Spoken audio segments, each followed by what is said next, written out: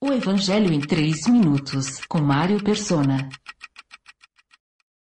Quando você entende que na cruz Jesus não morreu como um mártir injustiçado, ou um exemplo de abnegação, mas efetivamente cumpriu uma sentença judicial sofrendo a pena no lugar do culpado, a primeira coisa que você deve fazer é considerar-se culpado para se beneficiar desse sacrifício substitutivo.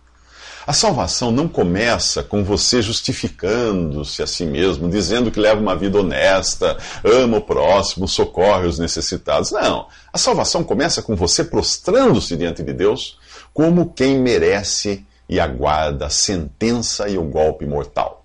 Para então reconhecer que este golpe já foi dado em Jesus, depois de seus pecados terem sido transferidos para o prontuário dele.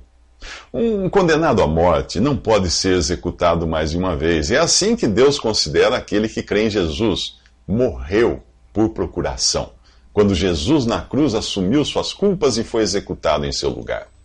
A carta de Paulo aos Gálatas apresenta as consequências práticas de se posicionar nesse lugar de morte com Cristo. Em Gálatas 2:20, Paulo afirma acerca de si mesmo: já estou crucificado com Cristo. E vivo, não mais eu, mas Cristo vive em mim. E a vida que agora vivo na carne, vivo-a na fé do Filho de Deus, o qual me amou e se entregou a si mesmo por mim. Isto é verdadeiro também a respeito de todo aquele que se reconhece pecador e crê em Jesus como Salvador. Crucificado com Cristo significa que já recebeu a sentença que Deus reserva ao velho homem, aquela natureza que nós herdamos de Adão.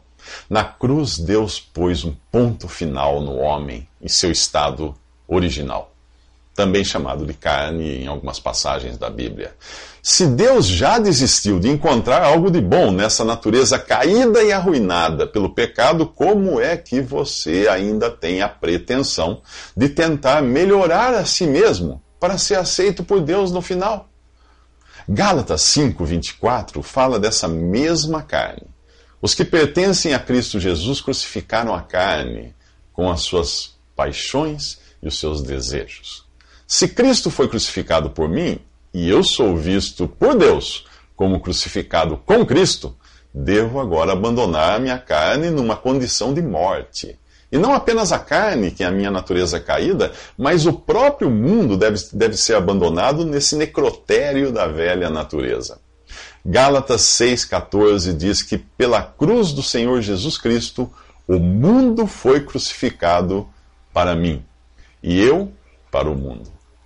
A cruz e os seus efeitos aparecem 5 vezes nessa série de versículos em Gálatas, para eu não me esquecer de que Cristo morreu, eu morri com ele, minha carne com suas paixões e desejos foram mortos com ele, o mundo morreu para mim, e eu morri para o mundo.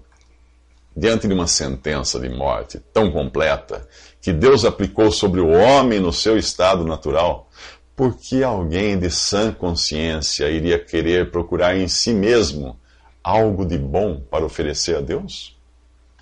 Nos próximos 3 minutos, Jesus fala de salvar a vida ou perdê-la.